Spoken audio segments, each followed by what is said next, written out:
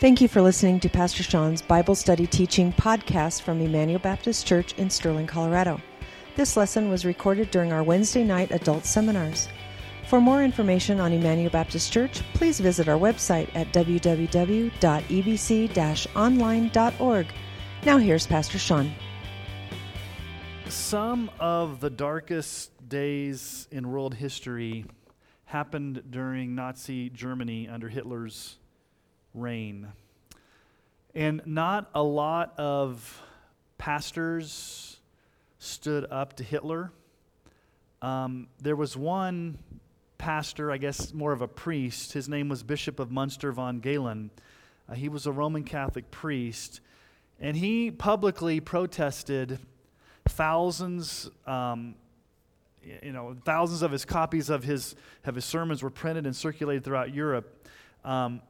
He was not punished by Hitler, surprisingly, because Hitler did not want to go against the Roman Catholic Church at that time. He didn't want to openly go against the Roman Catholic Church. Well, what moved the Bishop of Munster to protest what Hitler was doing in Germany?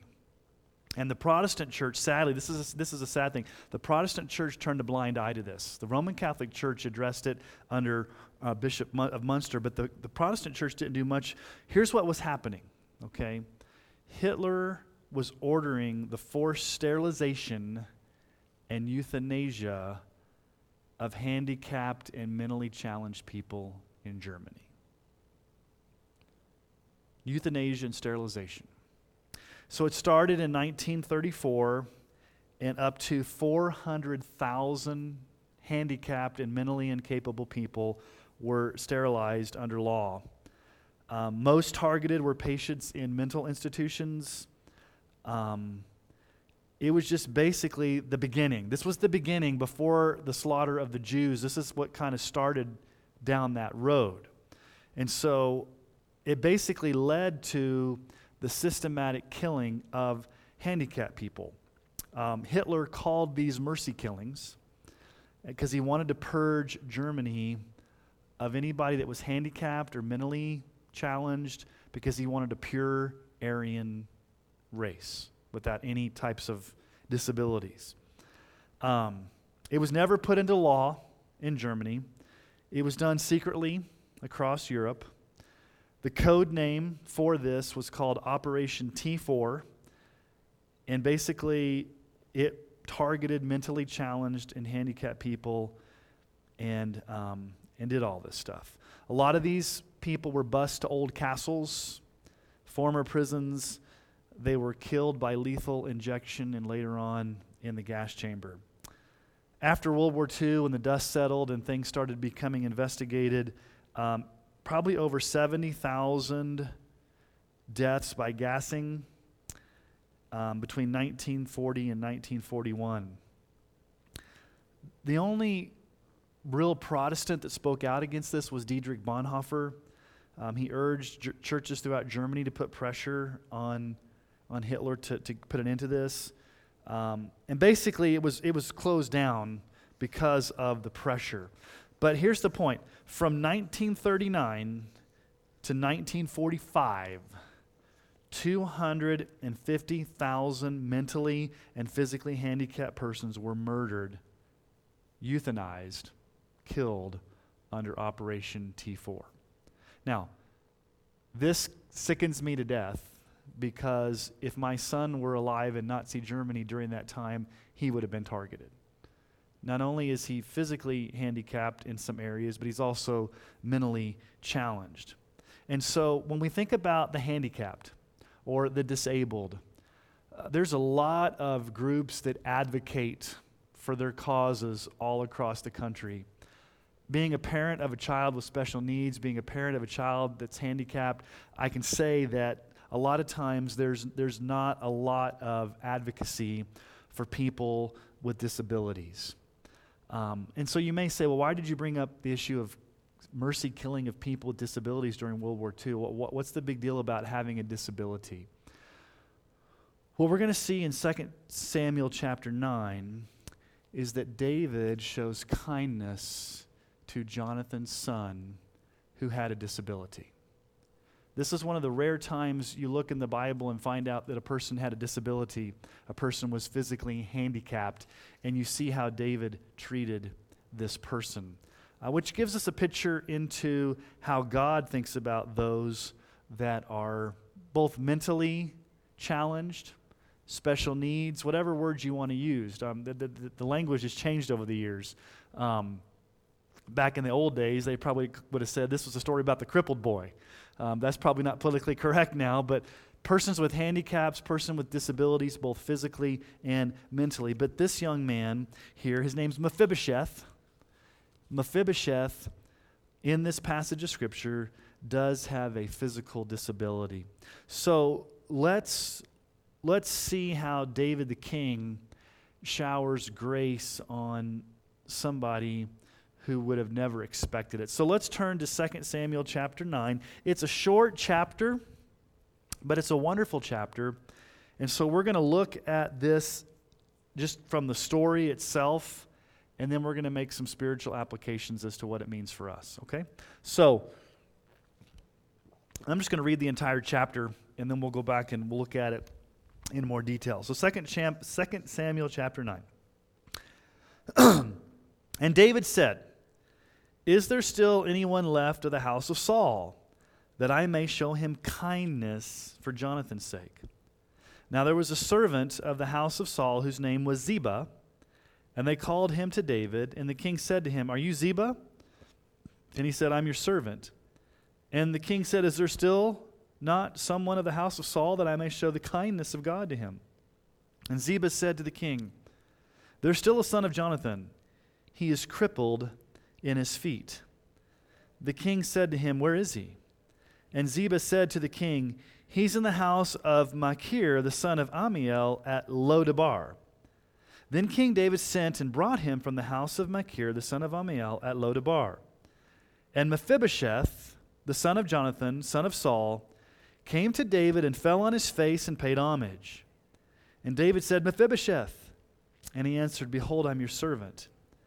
And David said to him, "Do not fear, for I will show you kindness for the sake of your father Jonathan, and I will restore to you all the land of Saul your father, and you shall eat at my table always."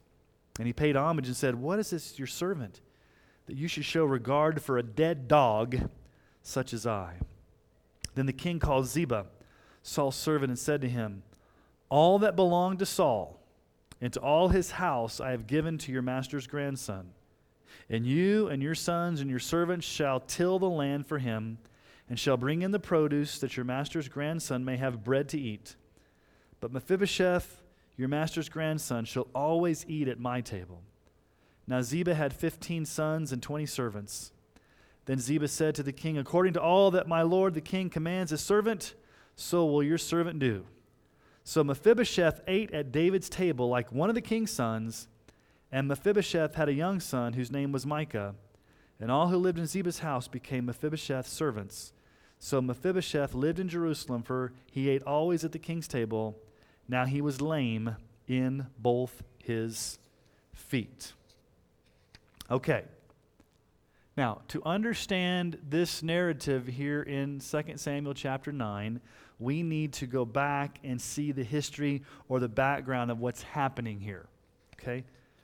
Back in 1 Samuel chapter 20, back when Saul was still alive, what do you guys remember about Saul? He was always trying to kill David, okay?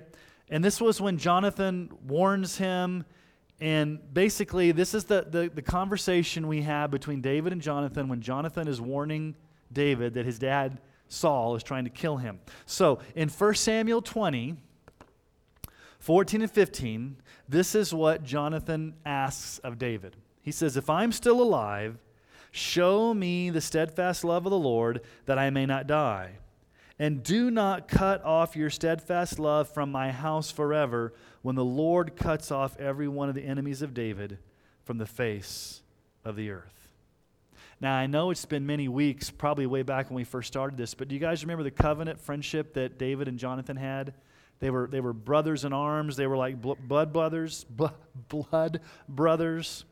And so basically, because David is a godly king and a man of his word, now, after Saul is dead, after Jonathan's dead, there's still a remaining heir in Saul's house, Saul's grandson, Mephibosheth. And so what David does is he's going to show steadfast love to Mephibosheth because of the promise that he made to Jonathan. Now, here's the word that is the most important word in this passage of Scripture. It's the word kindness, or the word steadfast love. Back in 1 Samuel 20, it was steadfast love. Here, it's translated kindness. It shows up 3 times. Now, it's the word that we've known for many years now. Chesed.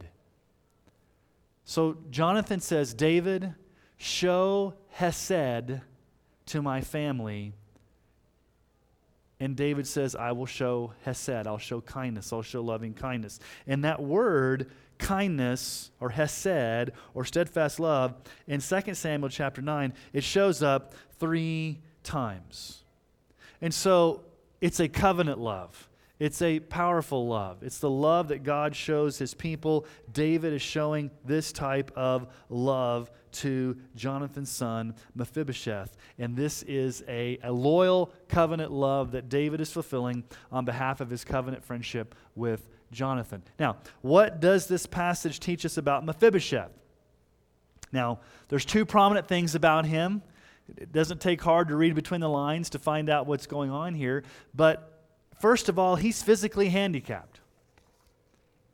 It begins with that and it ends with that. If you look at verse 3, it says he's crippled in his feet, and then the narrative ends in verse 13, he was lame in both of his feet. Now you may ask, well, how did Mephibosheth get disabled? What happened? Was he born this way? Did something happen? Well, we don't have to guess. If you go back to 2 Samuel chapter 4, verse 4, we find out what happens.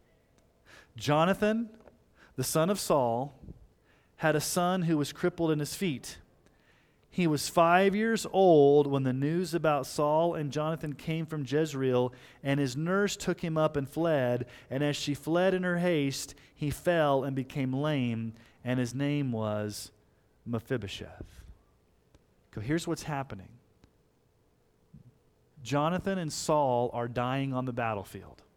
And word comes back to the nurse, Jonathan's nurse, who's taking care, like the nanny, if you will, of Mephibosheth. He's 5 years old. She picks him up and carries him, begins to run. She trips. He falls inadvertently, and it must have been so bad that the fall caused both of his feet to be broken. Now, back then, you couldn't take the ambulance to the ER and have your legs reset. So probably what ended up happening was this kid just ended up with broken legs at 5 that just never didn't heal right. Now, if both legs were crippled or disabled, I'm probably sure he probably walked with a crutch or some type of way to get around. So that happened when he was 5. Okay, fast forward to chapter 9 here. He's probably now 20, maybe late teens, early 20. He's enough to have his own son. And so the first thing that we find out about him is that he is physically disabled because of a tragic accident that happened to him as a 5-year-old boy, and now he is an adult with 2 disabled or crippled feet. Okay, the second thing, and this is where the Hebrew, the name of Hebrew is very, very important. Where is he living? He's living in fear as an enemy of David in a place called Lo-Debar. Lo-Debar. Now, why is he hiding out in Lo-Debar? Why is he hiding out? Whose family is he from? He's from Saul's family. So in his mind, he's probably thinking, everybody from Saul's line is going to get killed by David because Saul was the enemy of David, so I better hide out. Because if I'm found out, David will kill me because I'm an heir, I'm a threat, I'm Jonathan's son, Saul was my grandfather. So where's he living? If you notice, it says there in verse 4, the king said to him, "Where is he?" And Ziba said to the king, "He's in the house of Machir, the son of Amiel, at Lo-Debar." What does lo debar mean? Okay, it's two Hebrew words. Lo means no. Devar means place. Okay? Literally, he's living in no place. He's in no man's land.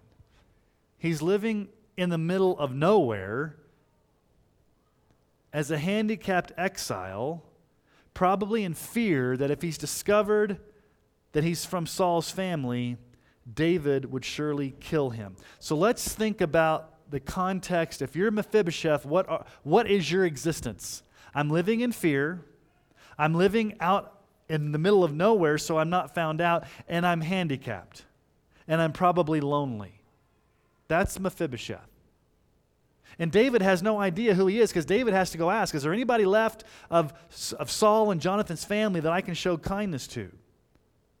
And so in a beautiful act of kindness, remember that's the key word that shows up in this passage 3 times, in a beautiful act of kindness, David the king, instead of killing Mephibosheth, showers him with grace upon grace. So what does David do? Once David finds out from Ziba, the servant, that Jonathan's got a son, David's like, bring that kid, bring that man here. Bring him here. And so Mephibosheth has an audience before the king. Now, if you're Mephibosheth, what are you thinking? Has he brought me in to execute me? Has he brought me in to imprison me? Why am I here? Okay, what does David do? David does 3 things for Mephibosheth that show amazing kindness. What's the first? The first thing that David does is he grants him protection. He grants him protection. Look at verse 7. David said to him, "Do not fear, for I will show you kindness for the sake of your father Jonathan. Do not fear." Basically what he's saying to Mephibosheth is this: you don't have to live as an exile in the middle of nowhere anymore. You don't have to live on the run. You don't have to live in hiding. I'm going to show you kindness. I'm going to bring you protection. You don't have to live in Lodabar anymore. So protection. Don't fear. I'm not going to kill you. You don't have to live in the middle of nowhere anymore. Secondly, David grants him provision. What does he say there in verse 7? Not only does he say, "Do not fear, I'll show you kindness for the sake of your father Jonathan, and I will restore to you all the lands of your father." That's huge. He restores to him all the lands of Saul. Now, what is that?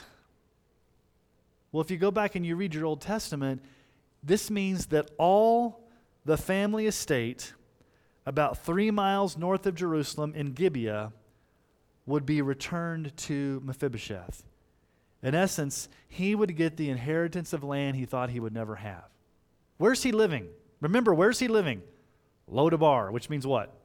No place. He's living out in the middle of nowhere in fear of death. And David says, number 1, don't fear. I'm not going to kill you. Number 2, I'm going to restore to you all of your inheritance.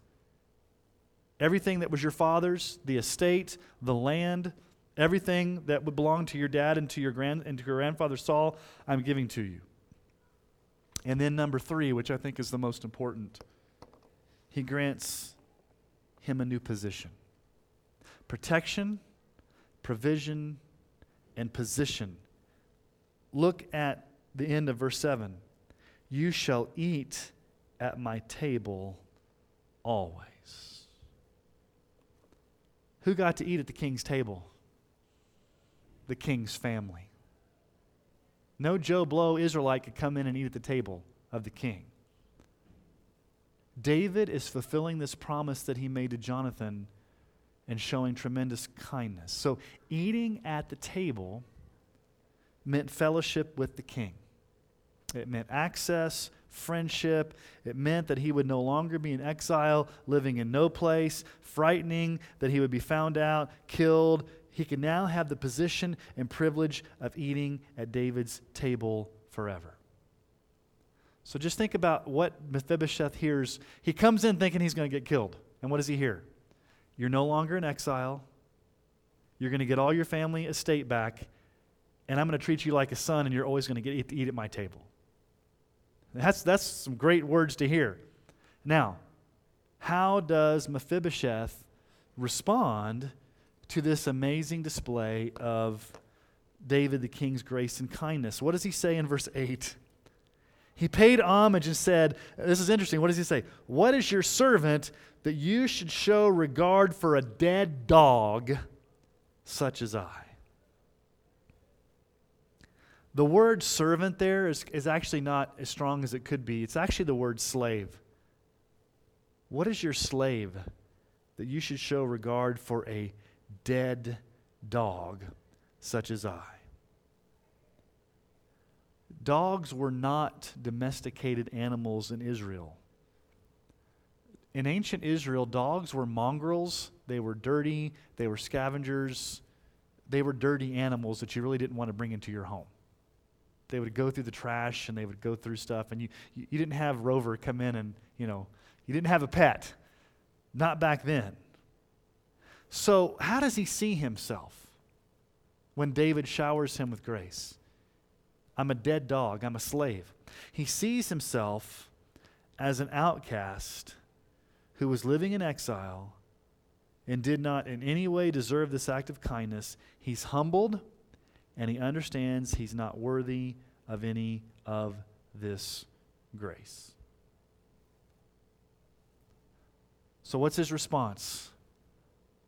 I am overwhelmed with gratitude that you would shower me with this grace. Why? Who am I that you would do this to me? So put yourself in Mephibosheth's shoes. His whole life has changed in just an instant. And why did his life change? Did he deserve it? Not really, because he was from the wrong family. What did he really deserve, technically?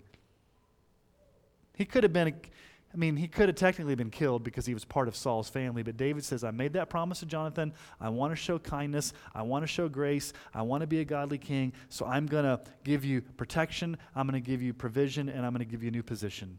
And basically, I think Mephibosheth is just overwhelmed with gratitude.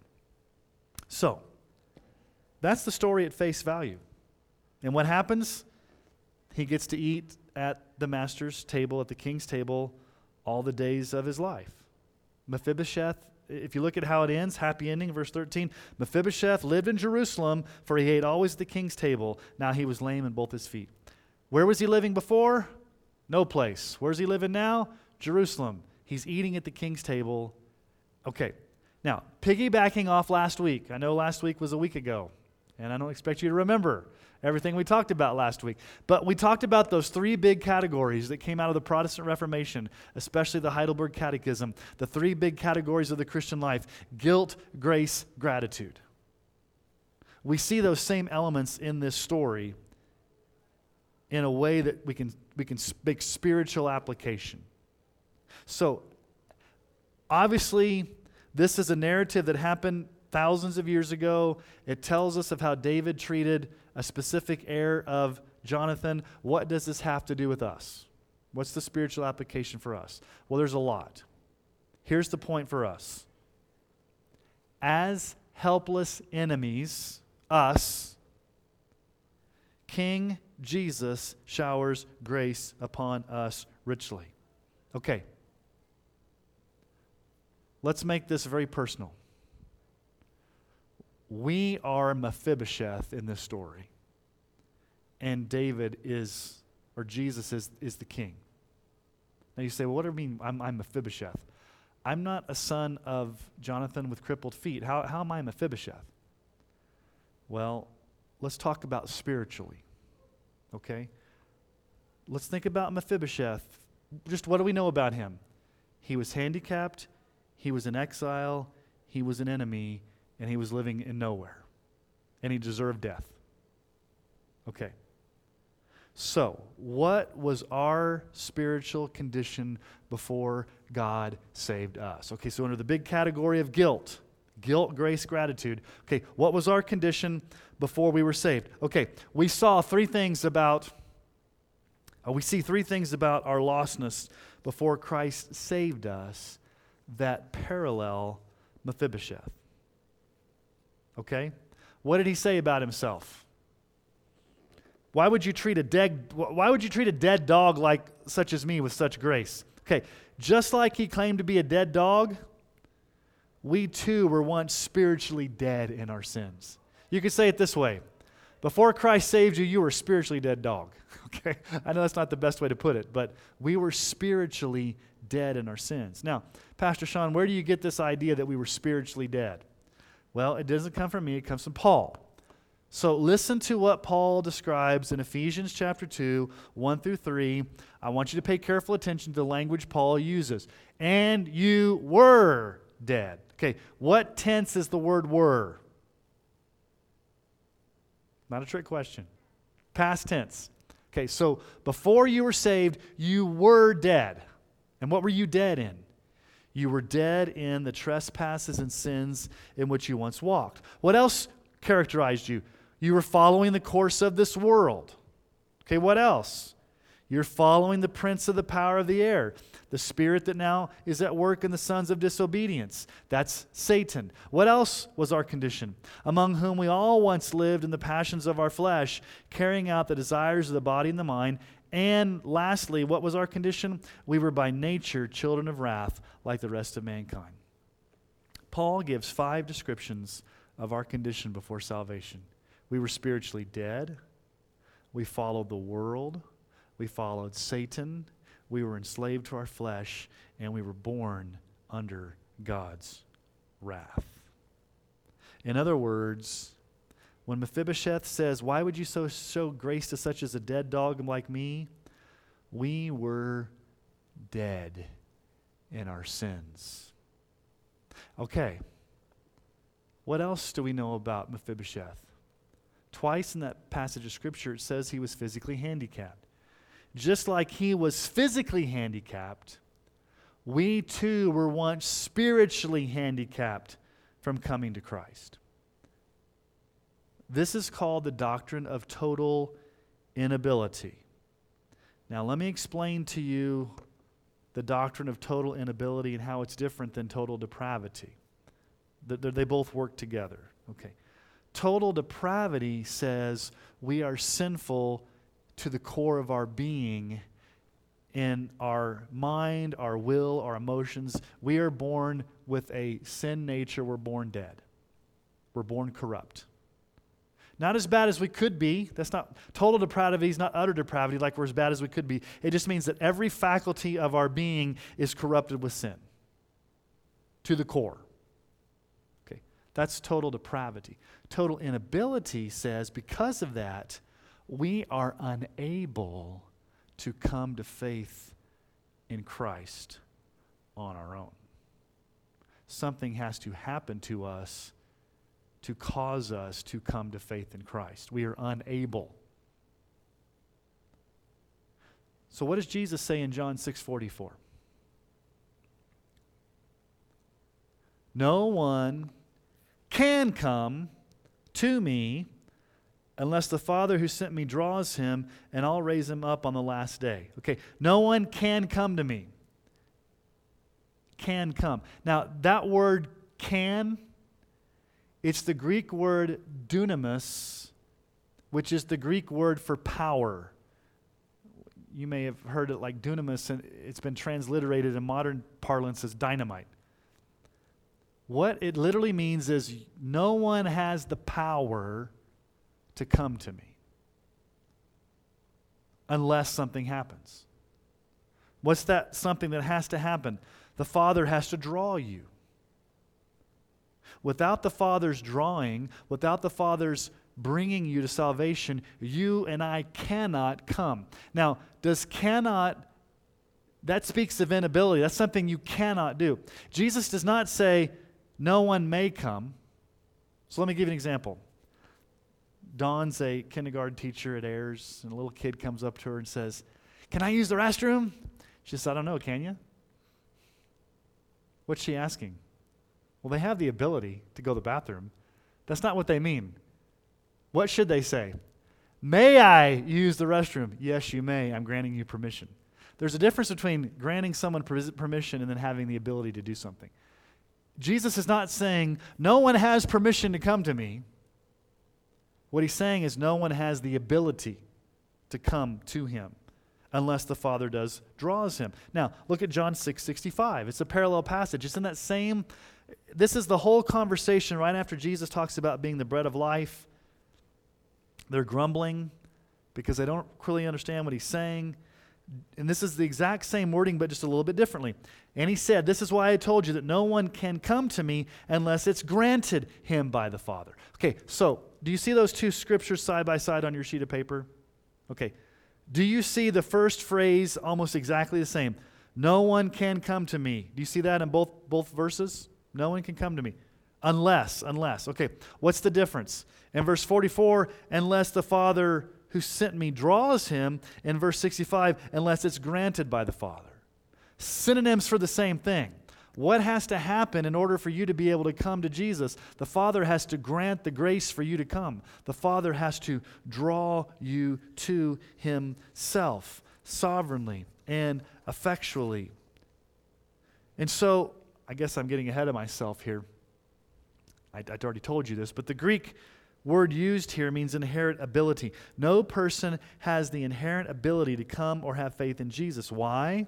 We're spiritually dead without Christ. We are spiritually unable to come to faith in Christ unless God does a work. It's in our nature. Now, I'm going to show you a very weird verse. Like, where'd this verse come from, Pastor Sean? Jeremiah 13:23. Can the Ethiopian change his skin, or the leopard change his spots? Then also can you do good who are accustomed to doing evil? Okay, these are three rhetorical questions. What's the first rhetorical question? Can an Ethiopian change his skin? What's the answer to the theoretical question, the hypothetical question? No. An Ethiopian who has dark skin cannot wake up one day and say, I want lighter skin. Why can't an Ethiopian change his skin? Because he's what? Born that way. It's in his nature. It's in his pigmentation. You can't fundamentally change the way you're born with your skin color. It's how God determined for you to be born. Can't change it. Can the leopard, second question, can the leopard change his spots? Can a leopard wake up one day and say, I want to be a tiger, I want stripes? I mean, he can say that, but can it happen? Why can't a leopard change its spots? Because the leopard is born that way. So if you're born with your skin color, Ethiopian, and you're born with spots, leopard, that's the physical realm. Okay, what's the third question Jeremiah asks? Then can you, human, do good who are accustomed to evil? And what's the answer to the hypothetical question? No, you can't do good, only evil. So why? Why can you only do evil? What was the issue with the Ethiopian? What was the issue with the leopard? They were born that way. Excuse me. So from the natural world, we see that there are some things that you are born with that you can't rise above. The Ethiopian can't rise above his skin color or change it. The leopard can't rise above the way God made him with spots. In the same way, you can't rise above sin because that's the way you're born. You were born corrupt with only accustomed to doing evil. Okay, let's look at another analogy from nature. Okay, so this is an analogy from skin pigmentation, from leopards. All right, Jesus in the Sermon on the Mount, another analogy from nature, Matthew 7:17 through 18. So every healthy tree bears good fruit, but the diseased tree bears bad fruit. A healthy tree cannot bear bad fruit, nor can a diseased tree bear good fruit. Okay, so let's ask the question. I'm not a horticulturalist, but I know a little bit about trees. Can a diseased tree produce good fruit? Why? It's not a trick question. Because it's diseased. Okay, in the root system of the tree, there's something fundamentally wrong with the nature of the tree that causes the tree to be rotten, to only produce rotten fruit. Okay, so the tree cannot produce anything out of itself because the nature of the tree is corrupt. Now, you can go by a house, you go in a backyard and there's a diseased tree that doesn't have any fruit, and you can go buy plastic apples and staple them to the tree and make it look like it's producing fruit, but that's just fake fruit. Okay. Can a good tree produce bad fruit? Possibly, but Jesus here is saying, basically what he's saying is, the fundamental nature of the tree determines what its response will be. Okay, let's think about that spiritually. If you're a spiritually diseased tree, what are you going to produce? Bad fruit. Can you change your nature as the tree to become a good tree? No. You can't do that change.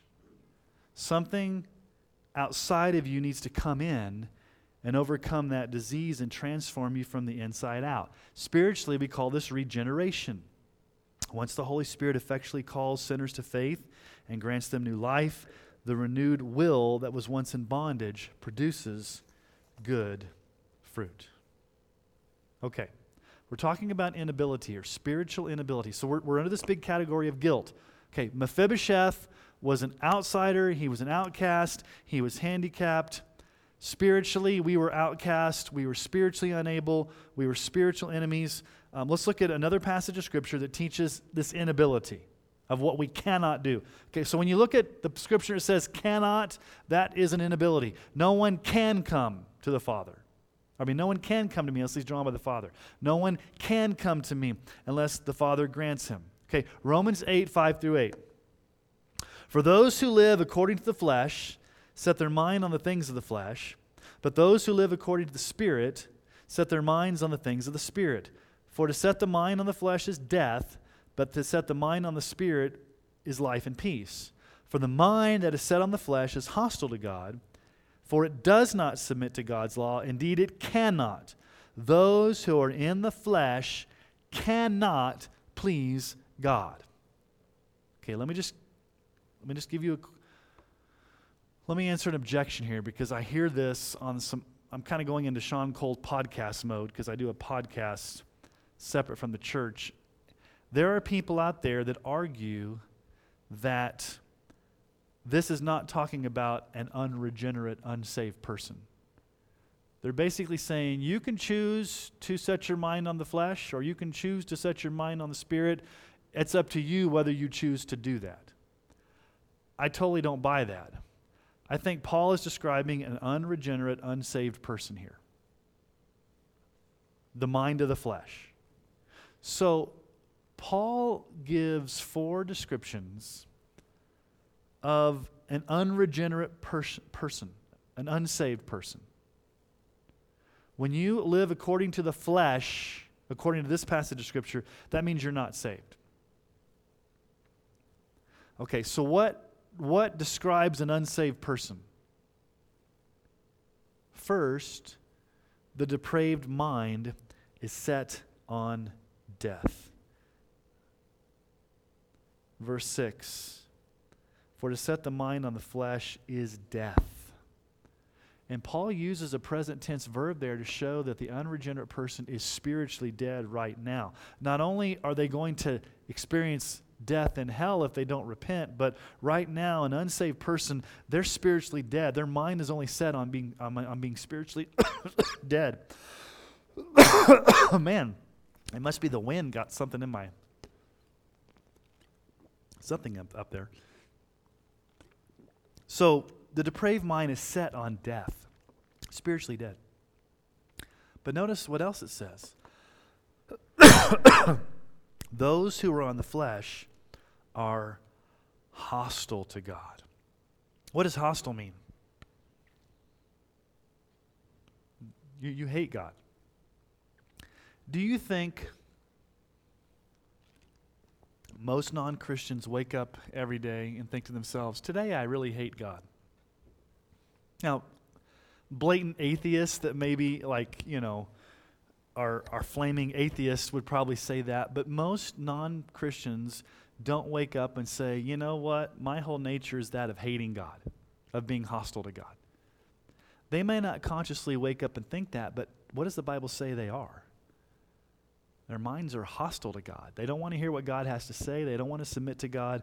They don't want anything to do with God. They're an enemy of God. We were a rebellious enemy. We were hostile to God. And then, third thing he says there is, those in the flesh cannot submit to God's law. Now, obviously, this is talking about the Ten Commandments or anything that God commands. And the verb there, he says, those in the flesh cannot. It does not submit to God's law. Indeed, it cannot. That verb for cannot is the same one Jesus used that we just looked earlier in John 6:44, which means sinners do not have the inherent power or capacity to obey God. So let's ask the question, what is submission to God's law? What does it mean that you cannot submit to God's law? Does this merely mean that a lost person cannot fulfill the obligations of the Ten Commandments? Well, yes, and more. God's law refers to any command placed upon a person in which he or she is obligated to perform. Anytime God tells you to do something, the scripture here says you can't do it. So let's ask a question. Is repenting and believing part of God's law? Are these duties placed upon all people everywhere? In other words, does Jesus command you to repent and believe? Yes. Mark 1:15, Jesus came saying the kingdom of God is at hand. Repent and believe the gospel. When Paul's up in Mars Hill preaching to the Athenians, God commands all people everywhere to repent. It's something we're required to do, repent and believe. But there's a problem. We can't repent and believe. Due to the spiritual deadness and radical corruption as those enslaved to the flesh, unsaved people cannot submit to God's requirement to repent and believe in Jesus, nor do anything spiritually positive unless God overcomes this pervasive condition, unless the Father draws, unless the Father grants. And then the fourth thing Paul says in that Romans passage is that the unregenerate sinner cannot please God. Okay, what pleases God? Obedience to his law pleases God. Keeping the commandments pleases God. Loving him with our heart, soul, mind, and strength. Can an unregenerate do these things? Absolutely not. What else is pleasing to God? What does God both command and will for us to do? Repent and believe. And so, those dominated by the flesh and hostile to God, can unsaved people repent and believe? Okay, so here's a doctrine that some of you may not hold to, and that's fine. I believe the Bible teaches that the human will is so enslaved to sin that you can't just, in and of yourselves, believe in Jesus without God doing something to take that enslaved will away and give you the ability to believe in Jesus. In other words, the faith that you even have to believe in Jesus is a gift that God gives you. Because before you were spiritually dead, He had to make you spiritually alive. You could not come to Jesus. The Father had to draw you. You could not come to Jesus. The Father had to grant you. You could not please God. The Father had to make you willing to come to Christ. So, just like Mephibosheth was physically handicapped, he had some disabilities, we spiritually, because of sin, have a disability or an inability to come to God without grace. Now, where was Mephibosheth living? Lodabar, which means what? Nowhere. Which really means he was living in exile and an enemy. He was really an enemy of David. He was scared. He was far off. So just like Mephibosheth was an exiled enemy of the king, we too were enemies of God. Now, that Romans passage said that our minds were hostile, but notice what Paul says in Colossians 1:21 through 22. And you who were once, okay, there's the past tense, you were once, before you were saved, you were once alienated and hostile in mind, doing evil deeds. He's now reconciled in his body of flesh by his death in order to present you holy and blameless above him and above reproach before him. What was our condition before God reconciled us to himself? Alienated and hostile. What does it mean to be alienated? Separated, exiled, estranged, an enemy of God. We were outside of God's family because of our sin. You hated God. If you think about it, spiritually, we were living in Lodabar. We were living in no place, the farthest away from God. We weren't looking for God. We weren't searching for God. We were living as far away from God as we could until God got a hold of us. Okay, so that's guilt. Our spiritual condition before salvation is one of guilt. We're spiritually dead. We're spiritually separated. We're spiritually unable. We're spiritually enemies. We're spiritually exiled. We are not friends with the King. We were enemies. Okay. Just like Mephibosheth was called in to the king, what did he think was going to happen to him? I'm going to get killed. Okay. What three things did David do for Mephibosheth? They all started with P to help you, because I'm a pastor and I have got to alliterate. Okay. Protection, provision, and position. He gave Mephibosheth protection. Don't fear. You don't have to be in exile anymore. He gave him provision. I'm going to give you your whole inheritance back. And he gave him position. You're going to now sit at my table. Okay. We're moving from guilt to grace. Okay. In grace, in salvation, Jesus is the king. Okay. So how David treated Mephibosheth, how does Jesus treat us in grace? And let's take those three things that David did for Mephibosheth, and let's think about what Jesus has done for us in his grace. So first, Jesus granted us protection. What has Jesus done? When we were weak, when we were afraid, when we were exiled, when we were outside the family, what has Jesus done? He's brought us to himself. He's protected us. He saved us. Romans 5:6-11. While we were still weak, at the right time, Christ died for the ungodly. For one will scarcely die for a righteous person, though perhaps for a good person one would dare even to die. But God shows his love for us in that while we were still sinners, Christ died for us.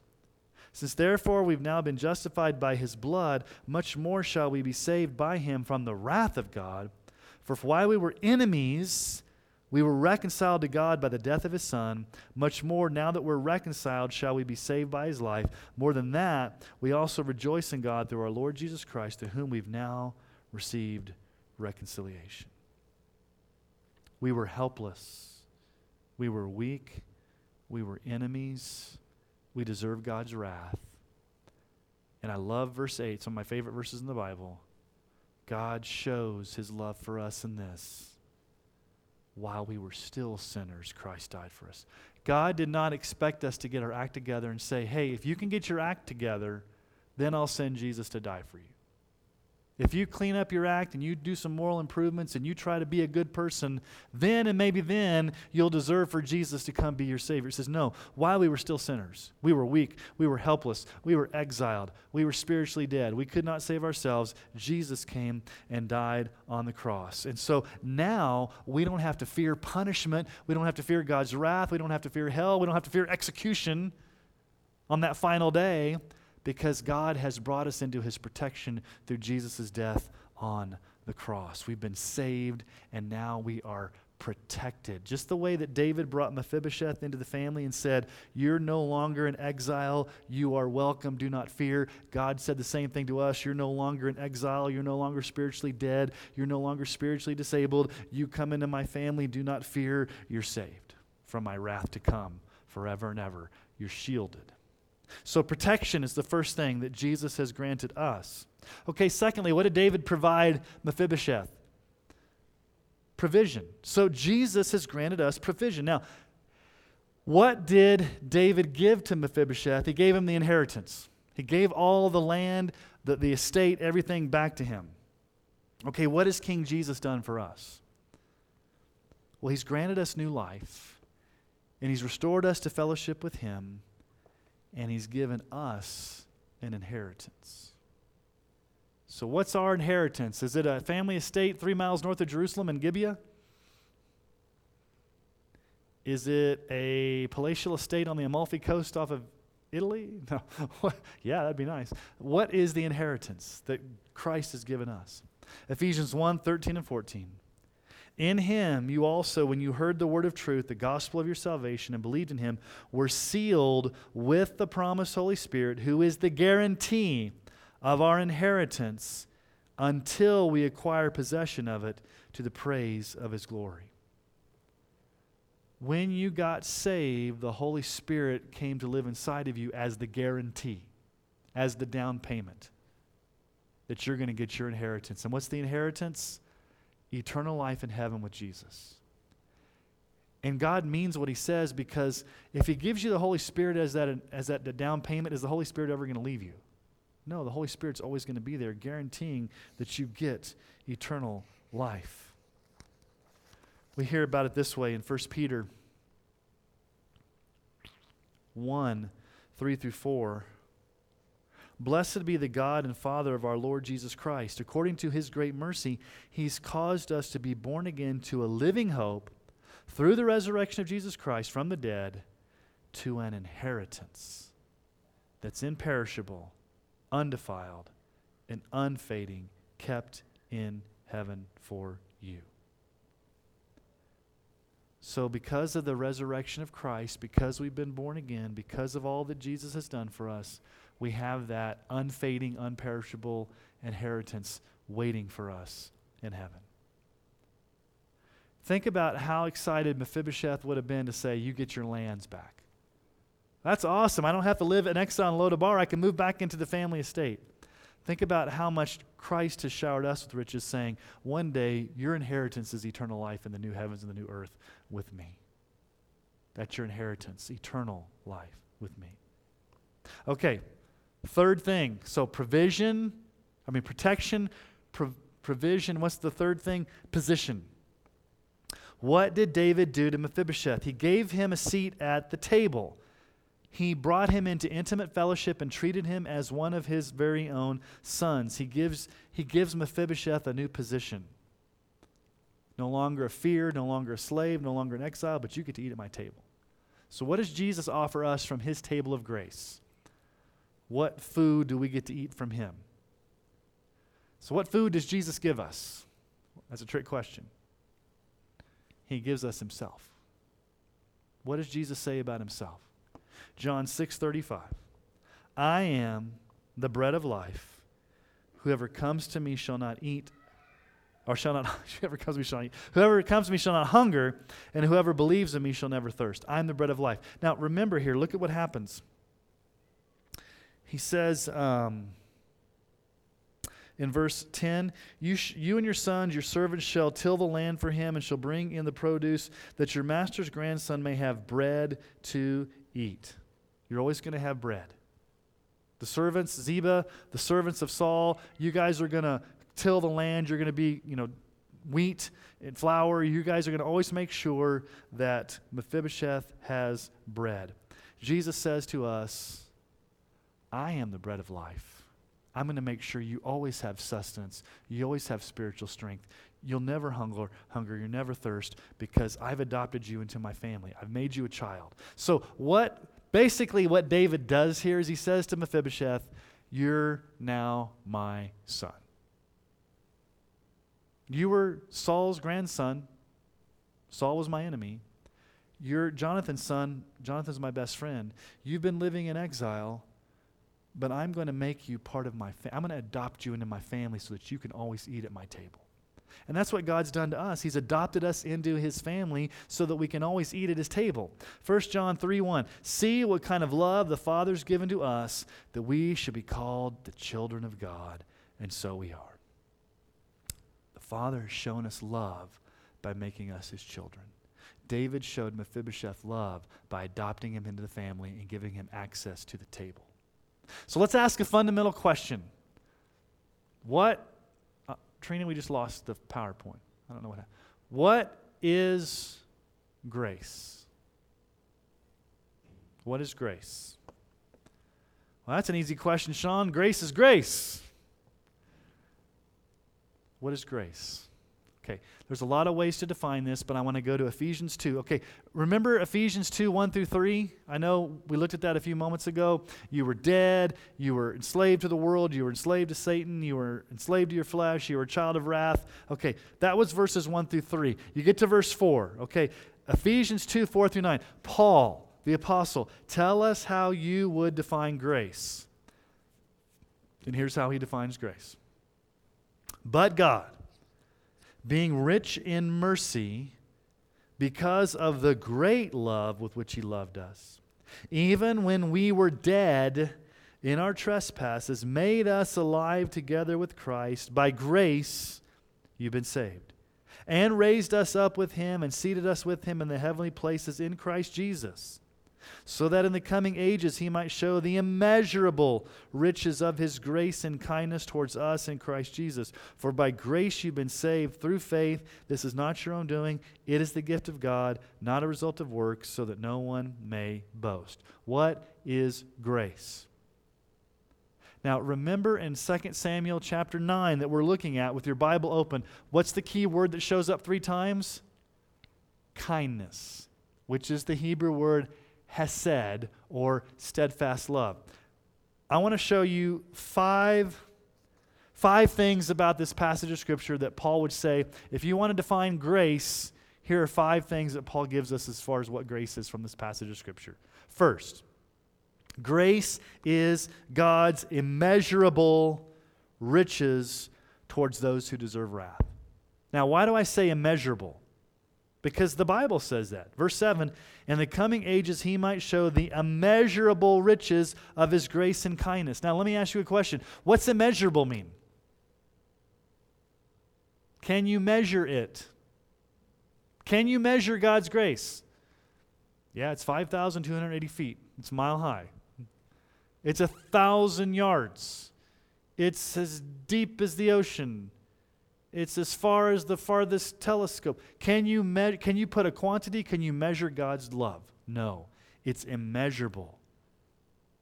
Towards those who deserve what? What do we deserve? Some people will say this, and I've had to correct people. They'll say that God shows grace to undeserving sinners. You're undeserving. And I know what they mean by that. But actually, you do deserve something. You're not undeserving. What do you deserve? Hell deserving, okay? So it's not like we're neutral. Like, yeah, God shows riches of grace to people who don't deserve it. Yes, but it's even worse than that. God shows riches to those that just don't deserve it, but those that do deserve hell. We deserve wrath, but God gives us immeasurable riches. You can't put a quantification, you can't measure it. Okay, what else? How else would you define grace, Apostle Paul? Second, grace is God's sovereign act of making us alive when we were spiritually dead. So, verse 5, even when we were dead in our trespasses, God made us alive together with Christ. Okay, you were spiritually dead. If you're spiritually dead, can you make yourself spiritually alive? No. What does dead mean? Okay, this is going to be a really weird illustration, but some of you may have seen the show Monty Python and the Holy Grail. Okay, so there's a scene. This is a weird movie. It's a British movie. Okay, so one of the scenes is it's ancient medieval culture with knights and stuff. And so there's this guy, he's a cart master. He's got a cart and he's carrying a cart of dead bodies. And he's walking through the village. he says, bring out your dead. Bring out your dead. And so this guy's carrying a dead guy on his back. And the guy on the back says, I'm not dead yet. He's like, I don't want to be thrown into the cart. He's like, I'm not dead yet. And the cart master's like, well, he needs to be dead before I can put him in the cart. I'm not dead yet. So he says, bang him over the head. So the other guy just bangs him over the head. He goes, okay, now he's dead. Now he's dead. And he puts him on the back of the cart and he carts him off to go, to be burned or whatever. And then there's some guys on the back of the cart. They're being dragged off. I'm not dead yet. Okay, so here's the point. Are you halfway dead? Are you spiritually sick? Or are you fully dead? You're fully dead. If I were to go over to Cheney Rager and go downstairs in where they embalm and prepare the bodies, or I go to a morgue and I take a big stick pin and go in there and find the big toe of a dead person and puncture the toe, is there going to be a response? No. You hope not. If there is, it's kind of spooky. Okay, why is there no response when you poke a dead person? Because they are dead. You and I are spiritually dead. We cannot come to faith in Christ. We cannot make ourselves alive. We cannot do anything. It's not just that we're sick or that we need a little bit of medicine. It's we are spiritually dead. Who has to make us alive? That passage of Scripture says God made us alive. You don't make yourself alive. God has to make you alive. So it's immeasurable riches. God being rich in His mercy, the immeasurable riches. Number 2, God sovereignly makes you alive when you were dead. Number 3, God's grace, or grace is God's power in seating us in the heavenly places as co-heirs with Christ. Look at verse 6. He raised us up with Him and seated us with Him in the heavenly places in Christ Jesus. Now, has that happened yet? Are you seated in the heavenly places with Christ yet? Spiritually, you are. In a spiritual reality, you've been, in God's mind, you're already there in heaven with Him. It just hasn't happened yet. But one day, your place is going to be seated in the coming ages as a co-heir with Jesus, receiving your inheritance. You will be seated with Him in the heavenly places, seated next to Jesus. 4th, what is grace, Apostle Paul? Grace cannot be earned or merited, but is solely a free gift of God. You know this one, verse 8, by grace you've been saved through faith. This is not your own doing. It's the gift of God, not a result of works. You can't earn grace. You can't work for grace. You can't obligate God to give you grace. In other words, if God is obligated to give you grace, it ceases to be grace, because grace is something God doesn't have to give. He chooses to give it, and you can't earn it. It's a free gift. And then the last thing, what is grace? 5th, since God grants us sovereign grace by His power alone, we can never boast that we did something to contribute to our salvation. Nobody's going to walk into heaven and say, I got here because I was good, or I got here because I was spiritual, or I got here because I was more attuned to spiritual things. I got here because I lived a good life. No, you're going to walk into heaven and you're going to be so thankful that God saved you because you did not deserve it. Okay? That's grace according to Paul.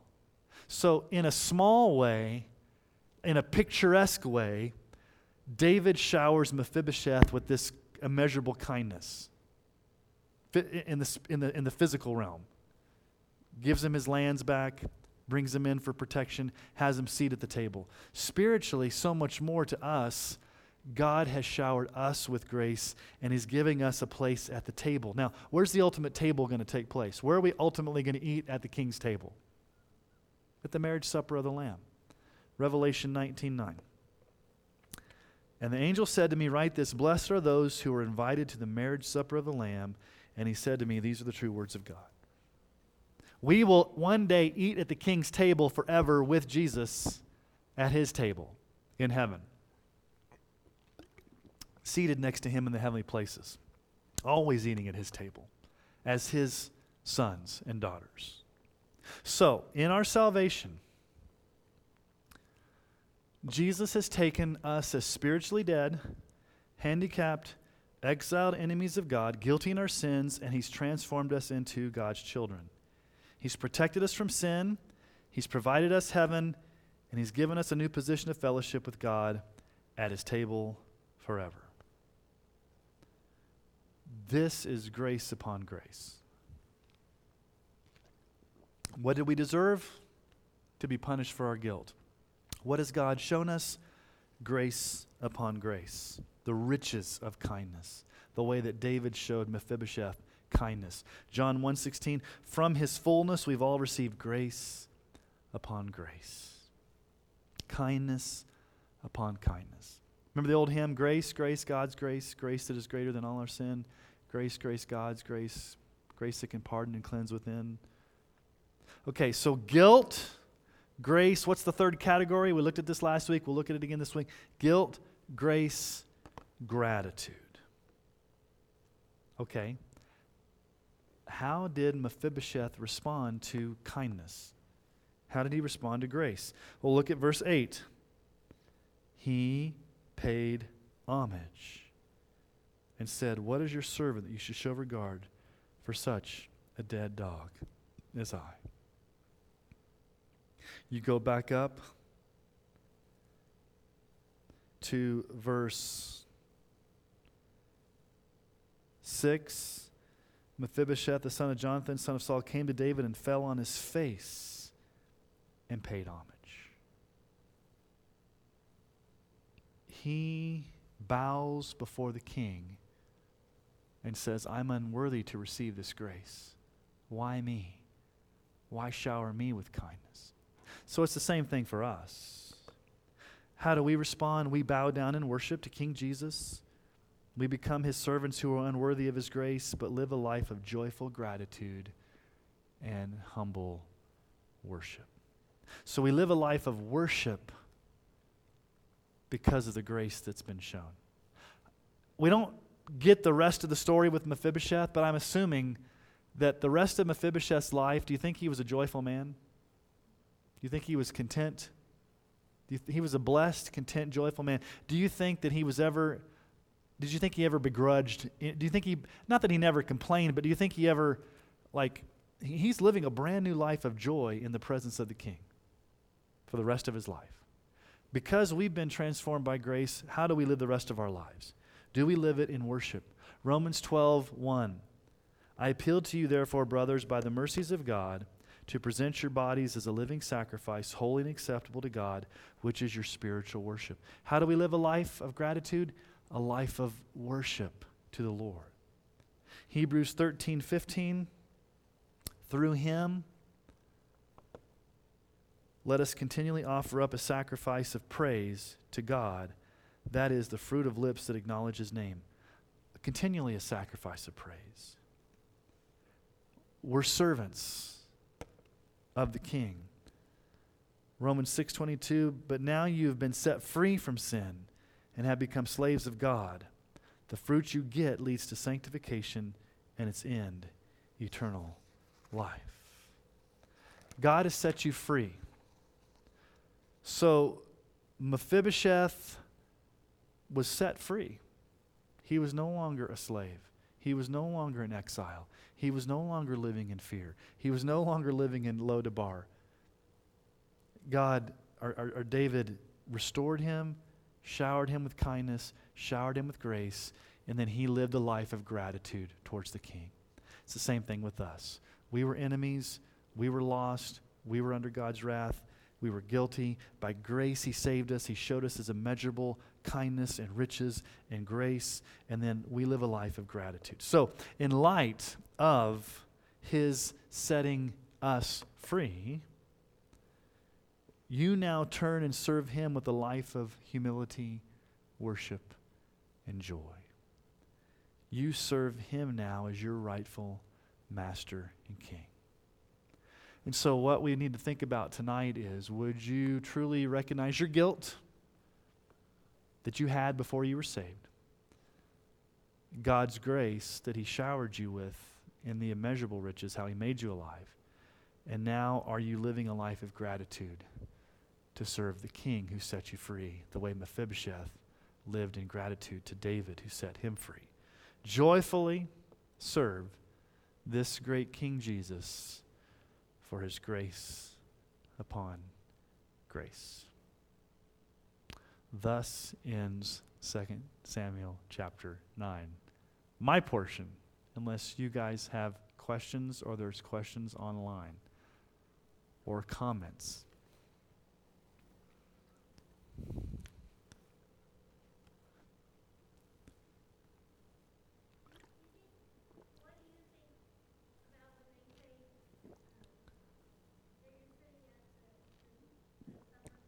Mm-hmm. The marriage supper lamb is a literal table. Well, that's a great question because I can't give the full answer because I'd have to teach the whole book of Revelation here in like 30 seconds. But that's in the book of Revelation, which is meant to be taken symbolically. Now, does that mean that there's going to be a literal table big enough for millions upon millions of people to sit with Jesus? Or is it a metaphorical or symbolic way of saying we will have unfettered access to Jesus in heaven, and the imagery of a table means fellowship and intimacy and joy? It could be, I think it's both. Okay. If it is a table, it's going to be a huge table. But I do know this. In heaven, there's not going to be the kids' table where the little kids sit. It's not like you're going to be sitting over here and everybody else is going to be enjoying Jesus. We're all going to be around Jesus. I tend to think of it as a picture, like a symbolic picture. What does a table represent? What is a marriage supper? A marriage supper means the bride and the groom are finally together, and they've had the wedding ceremony, and they get to eat together. It's a joyful experience. Okay. When Jesus comes back, the bride, the church, the groom, we're finally together, and we get to enjoy each other's company forever around a meal. Okay, so that imagery of a bride and groom coming together and eating at the supper, whether that literally happens or whether that's a picture of the fact that we're going to have fellowship with Jesus forever, I think you can take it both ways. I tend to think probably more symbolically, but the meaning is we're going to be at the table. It hasn't happened yet, but all I know is we're going to enjoy it. Think about it this way. Every first Sunday of the month, we come to the Lord's table. So in a way, we're anticipating that final meal. We won't take the Lord's Supper in heaven. Why? It's no longer going to be a memorial because we're going to be with Jesus in his presence. So every time we take the Lord's Supper, it's a picture of what we wait for in the future of being with him. And so that's why it's called communion. We commune with God, we commune with Christ, we commune with each other right now. Ultimately, it will be unfettered communion. No sin, no anything that would block us from unfettered, unhindered communion with Jesus in perfection. Does that make sense? And that's kind of what the table meant back in that culture. Was the table meant fellowship, the table meant intimacy, the table meant family. And so for David to bring Mephibosheth to the table, it's basically saying, you're my friend, you're my family, you're part of the inner circle, you have intimacy with me now. And that's kind of what heaven will be like. Does that answer your question, Shauna? Yeah. Yeah, or it could literally be a big table we all sit around. I mean, it hasn't happened yet, so we'll find out when we get there, and we won't be disappointed. Anything else?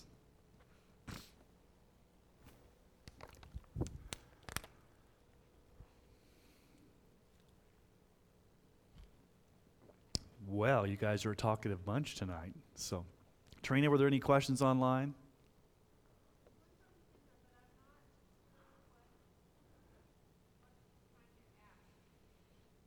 Okay.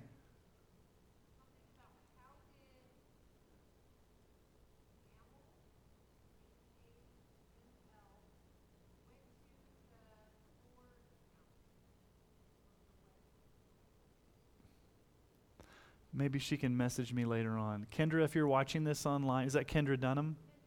Okay, Kendra, if you're watching this, Thanks for watching. You can Facebook message me later on with your question, and maybe I can answer it for you. But I'm glad you're watching. Okay. All right. Are we good to go? Want to pray? Okay. Let's pray. Well, Father, thank you so much for this passage of Scripture. It's a wonderful picture of your grace towards us, and we love to see the way David treated a man that was that in his own eyes, Mephibosheth thought he was undeserving and he was in exile, and David showed him kindness upon kindness, and that's a picture, Jesus, of you as the king, how you treat us. We were spiritually dead, we were separated, we were lost, but you showed us kindness upon kindness and grace upon grace. And because of that immeasurable grace, because you made us alive, we want to fall down on our faces and worship you and serve you and enjoy that future inheritance that you have waiting for us, where we'll be forever at your table, enjoying the joy of our salvation with you, Jesus, face to face forever. We await that day. And until then, grant us the grace to live our lives by faith and not by sight. And we ask this in your name, Jesus. Amen.